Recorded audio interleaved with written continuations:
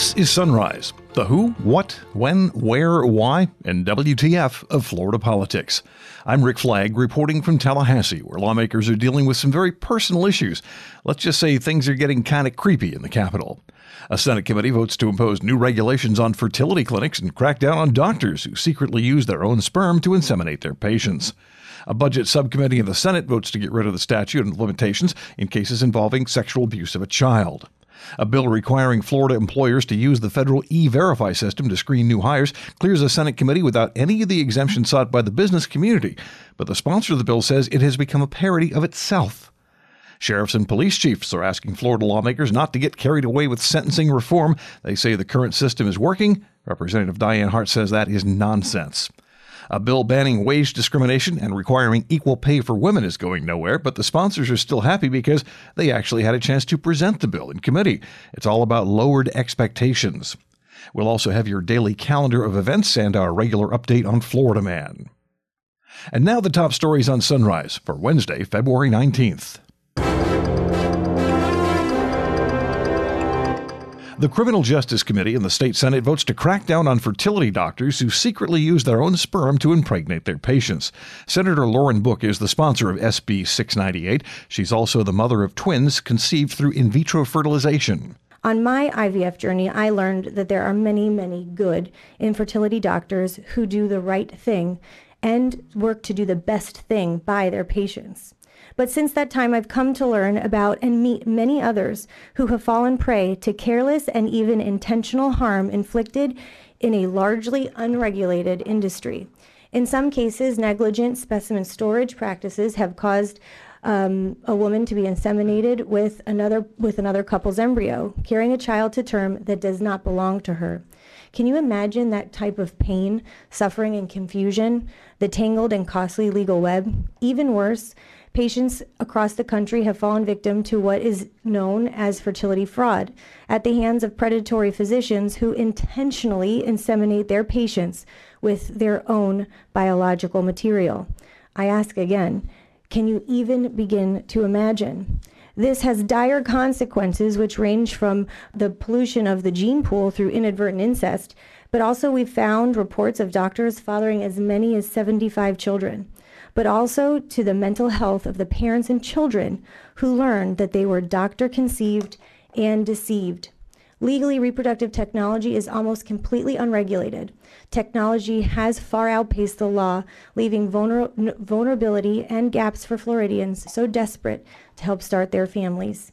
Eve Wiley of Dallas is one of those babies. She was conceived through artificial insemination, and years later, when her son was diagnosed with celiac disease, they decided to do some genetic testing. That's when Wiley discovered her real father was not the donor listed on her medical records. My mom's fertility doctor chose to use his own sperm without my parents' knowledge or consent, and he is my biological father. And what we found out is that this is not a crime in 47 states. And in Texas specifically and everywhere else, you don't have a civil cause of action. You don't have a criminal cause of action. And in Texas, the medical board couldn't even take action. So he is still practicing today with zero measurable accountability. I get contacted almost weekly at this point from victims all over the United States. And unfortunately, their only path to accountability is to settle out of court with a non-disclosure in exchange for full anonymity for these doctors. And they get to continue practicing with their reputation intact. And that is what has happened here in Florida. I am asking you guys to please give these victims a voice, because I am here to tell you the pain that this has caused my family, the disruption in genetic identity. I am 33 years old, starting over for the third time in my life. This is not okay.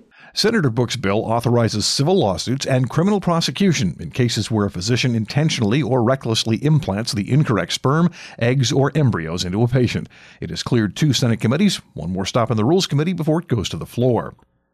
There's a lot of talk in the legislature this year about sentencing reform, but law enforcement is trying to shut it down. Walton County Sheriff Mike Atkinson says they don't want inmates to get any sort of early release from state prisons. There is this debate in Florida now about either incarceration or rehabilitation. We think that's a false dichotomy. We think it should be both. They go hand in hand. Florida's at a 50-year crime low, and we think that part of that is our ability to both rehabilitate and to hold accountable. I don't like the word reform. Reform seems to carry a certain level of connotation of baggage. I will say that it is in the best interest of the Florida police chiefs, the Florida sheriffs, the Florida legislature, the citizens of the state of Florida, that we do everything we can to engage in a climate of continuous improvement in the Florida prison system. At the same time, we have a responsibility to the citizens of the state of Florida to make sure that people are held accountable. It does not have to be either or. It can be both. Gary Hester with the Florida Police Chiefs Association says all the talk about cutting some slack for first-time drug offenders may sound good, but he says most of those people are already hardcore criminals before they arrive in prison. The overwhelming majority of criminals in prison today for drug-related crimes are not low risk, they're high-risk offenders, and a significant number of them has violent criminal histories that occurred prior to their commitment for the drug-related offense that they may be serving time for today. The vast majority of those offenders are repeat offenders. Over 85% of them have committed previous crimes, and they commit crimes over and over and over again. They'll have 12, 13, 14, 15, 16, and even more previous convictions before they enter the Florida prison system. The sheriffs and police chiefs say this is no time to ease off on sentencing, but Representative Diane Hart says all they're really doing now is warehousing prisoners without giving them the skills they need to re-enter society once they're released. She says the state cannot afford to do that anymore. They're not serious about this. They're talking about lock people up, keep them locked up, crime is down, but we're still full, right? So obviously crime is not down. Crime is still being committed because the prisons are full. 94,000 people in Florida incarcerated, and many with no kind of training. They're just sitting there. Some people have been locked up 25, 30 years. Do we throw the keys away? We're not even rehabilitating the folk we have currently in our facilities. We talk about money. We can't keep throwing money at the problem. Even the secretary says it's unsustainable. So what they're saying makes no real sense to me. A few hours after the sheriff's press conference, a Senate Budget Subcommittee approved Senator Jeff Brandes' bill allowing shorter sentences for drug defendants who get rehab or treatment. The Commerce Committee in the state Senate approves a bill requiring public and private employers in Florida to use the federal E-Verify system to check the immigration status of new hires. But the sponsor says a last-minute amendment pretty much gutted the bill. The business community does not like E-Verify because, well, frankly, Florida relies on cheap, undocumented labor. But Senator Tom Lee says they're breaking the law. It is illegal for an employer to hire someone that is not authorized to work in the United States of America. That is against the law today. It's every employer's responsibility to make sure that they're following the law. For all too long, we've gone with the honor system in this country because we have preferred to exploit. We have exploited these people that come to this country. We know they're seeking a better life. We know the magnet in this country is a job. And we exploit these people when they get here. We push them underground. They live in the shadows in fear of deportation because they know they're not here illegally. And they'll work for pennies on the dollar of what we would have to pay lawful Americans. In doing so, we have an imbalance in supply and demand in labor in this country, in this state, that suppresses wages and puts foreigners who should not be here working ahead of lawful Florida citizens.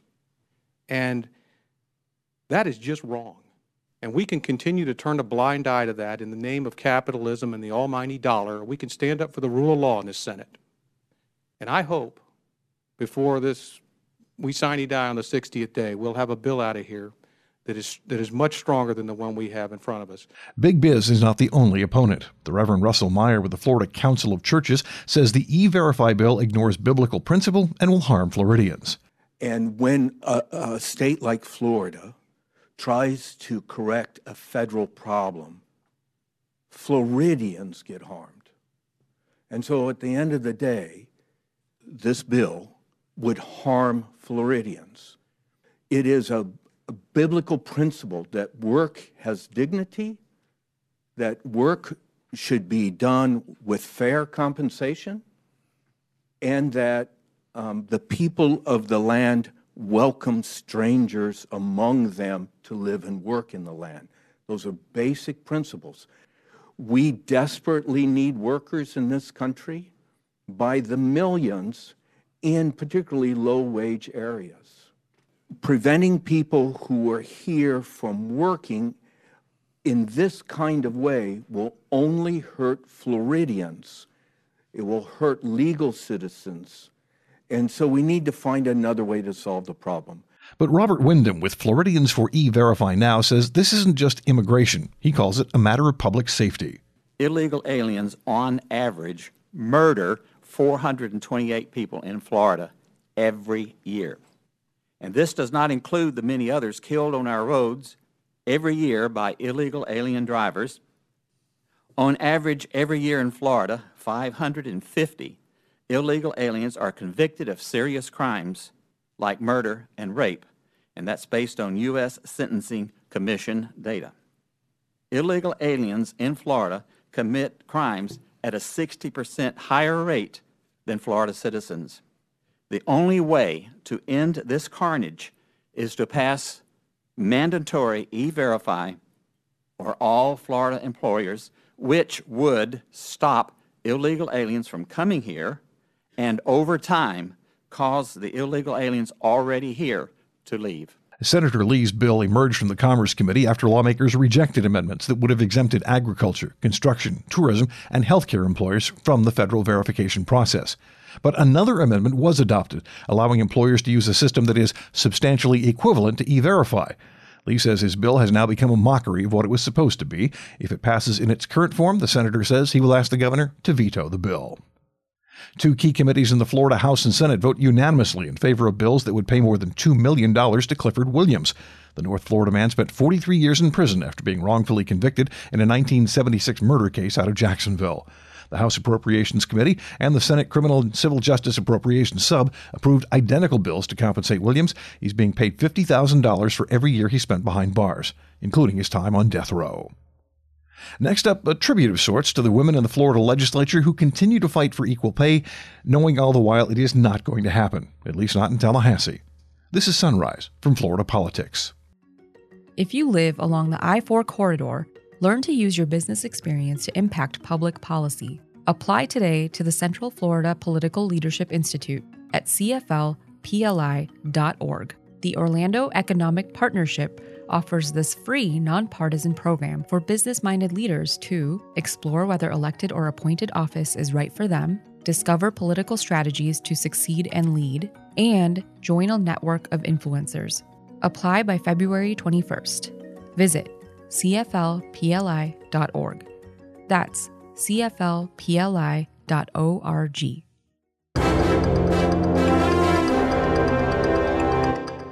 Welcome back to Sunrise, where things do get a bit surreal at times.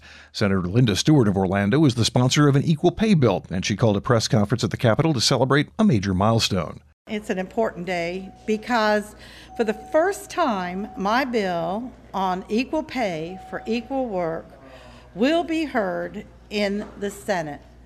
Senate Bill 90 is an important bill that will make a real difference in our fight for equality. The bill not only provides protections for wages, but also prevents employers from assigning women to lower earning career tracks. This has been debated as the women's issue. It's not really. It's an issue of fairness. It is an issue of basic decency. I have filed this particular piece of legislation for 3 years now as an effort to secure, in law, equal pay for equal work. Today's hearing is an important step opening up discussion on this issue for the future. Today we show people of Florida that the Senate hears your voices and is ready to work towards securing pay equality for all. Representative Geraldine Thompson of Orlando is sponsoring the House version of the Equal Pay Bill. And House Bill 739 would finally give women an equal opportunity with regard to pay. You just heard about the pay gap that continues to exist because there have been some misconceptions about why women work. At one time, people thought that women worked to help pay for the boat or the cabin in the mountain or the extras. Women work for the same reasons that men work. And in many cases in today's society, women are the chief breadwinners in their household. And when they have equal responsibility, they should get equal pay. Senator Lori Berman has been working on this issue for years, and she was thrilled the Equal Pay Bill will finally get a hearing. Women have made huge gains in our society, but as we all know, we have much further to go. The fact that we have to bring this bill forward year after year is evidence of that. You know, we talked about the fact that women make significantly less than men, and it doesn't affect women just on an annual basis. It's a lifetime impact. It affects women's retirement income and their ability to retire with dignity, and it's about time that we address this. I'm so happy that we're going to be hearing this bill today, but we need to make sure that this bill gets across the finish line here in Florida. So I'm urging Floridians to call their representatives and ask them to support SB 90 and HB 739. We need to use our dollars to support our values. Equal pay for equal work is a basic right. The women of Florida aren't asking for much. We're simply asking for our whole damn dollar. But when that bill finally came up in the Senate Commerce Committee, there was no vote. Stewart did not have enough support, so she agreed to temporarily postpone it. And at this point in the session, that means it's pretty much good as dead. Stewart, Thompson, and Berman knew the Equal Pay Bill was going nowhere, but they still consider it a major achievement just to get the bill on the agenda and to actually say the words in front of the committee. One can only imagine how they'll respond if one day the legislature actually agrees with the concept of equal pay for equal work.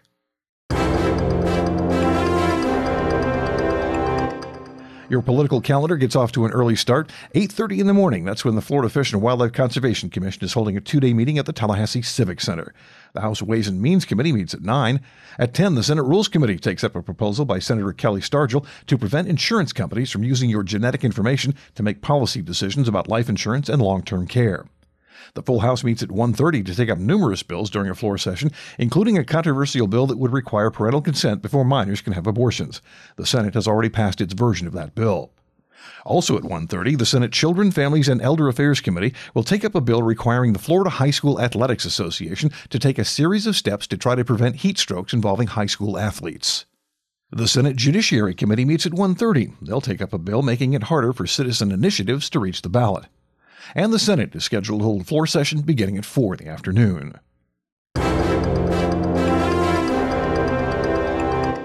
And finally today, our continuing adventures of Florida Man. 2 Florida women are arrested after police say they broke into the home of a friend and vandalized her bedroom using duct tape and dog poop. The Gainesville Sun reports 18-year-old Nikki Sismandis and 19-year-old Jasmine Suarez used the duct tape to spell out a big dirty word on the wall and then planted the feces on the victim's bed. They were apparently upset that the victim did not respond to their text messages asking her to hang out. Finally, deputies say a Florida man who was drunk and tripping went on a rampage with a sledgehammer in the Florida Keys. 32-year-old Rafael Suarez Gomez told officers he'd been drinking when someone gave him a hallucinogenic drug of some sort. A short time later, he started seeing demons, and he tried to kill them with a sledgehammer. What he actually attacked were several vehicles and windows. He also destroyed the camper where he was living. 7 sliding doors, 6 windows, 4 mirrors, 2 Hurricane French doors, 2 TVs, and a microwave oven were all destroyed. That's it for today's edition of Sunrise. I'm Rick Flagg reporting from Tallahassee, inviting you to join us again tomorrow as we plumb the depths of Florida politics.